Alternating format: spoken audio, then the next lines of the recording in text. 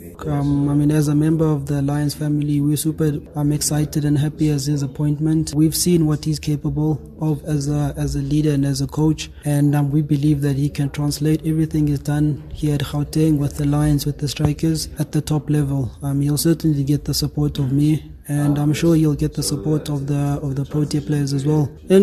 He's got a strong vision, and I think that's his biggest strength. If you speak to him and ask him what he wants, you'll be blown away. And it's quite inspiring as players. He does things differently.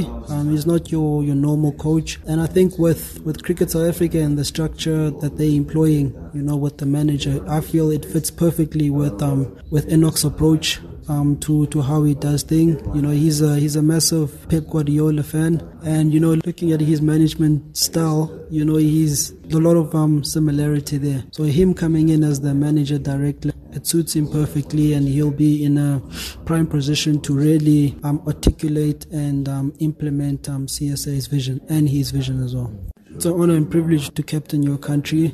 I'm not someone that yearns for power or anything like that, but if it comes from the coach, if it comes from the players, if they see me being that person, I do need to concede onto the fact that, I still need to master my game, whether it be in the red ball cricket. I still need to get into the white ball stuff as well. And obviously with the exodus of a couple of guys, there'll be opportunities there. But yeah, from a leadership point of view, the seed has been planted in my head. It's something that I'd love to do. I'm not desperate to do it. I'd love to do. And I think it's just a matter of sorting out my game and then preparing myself for when that time comes.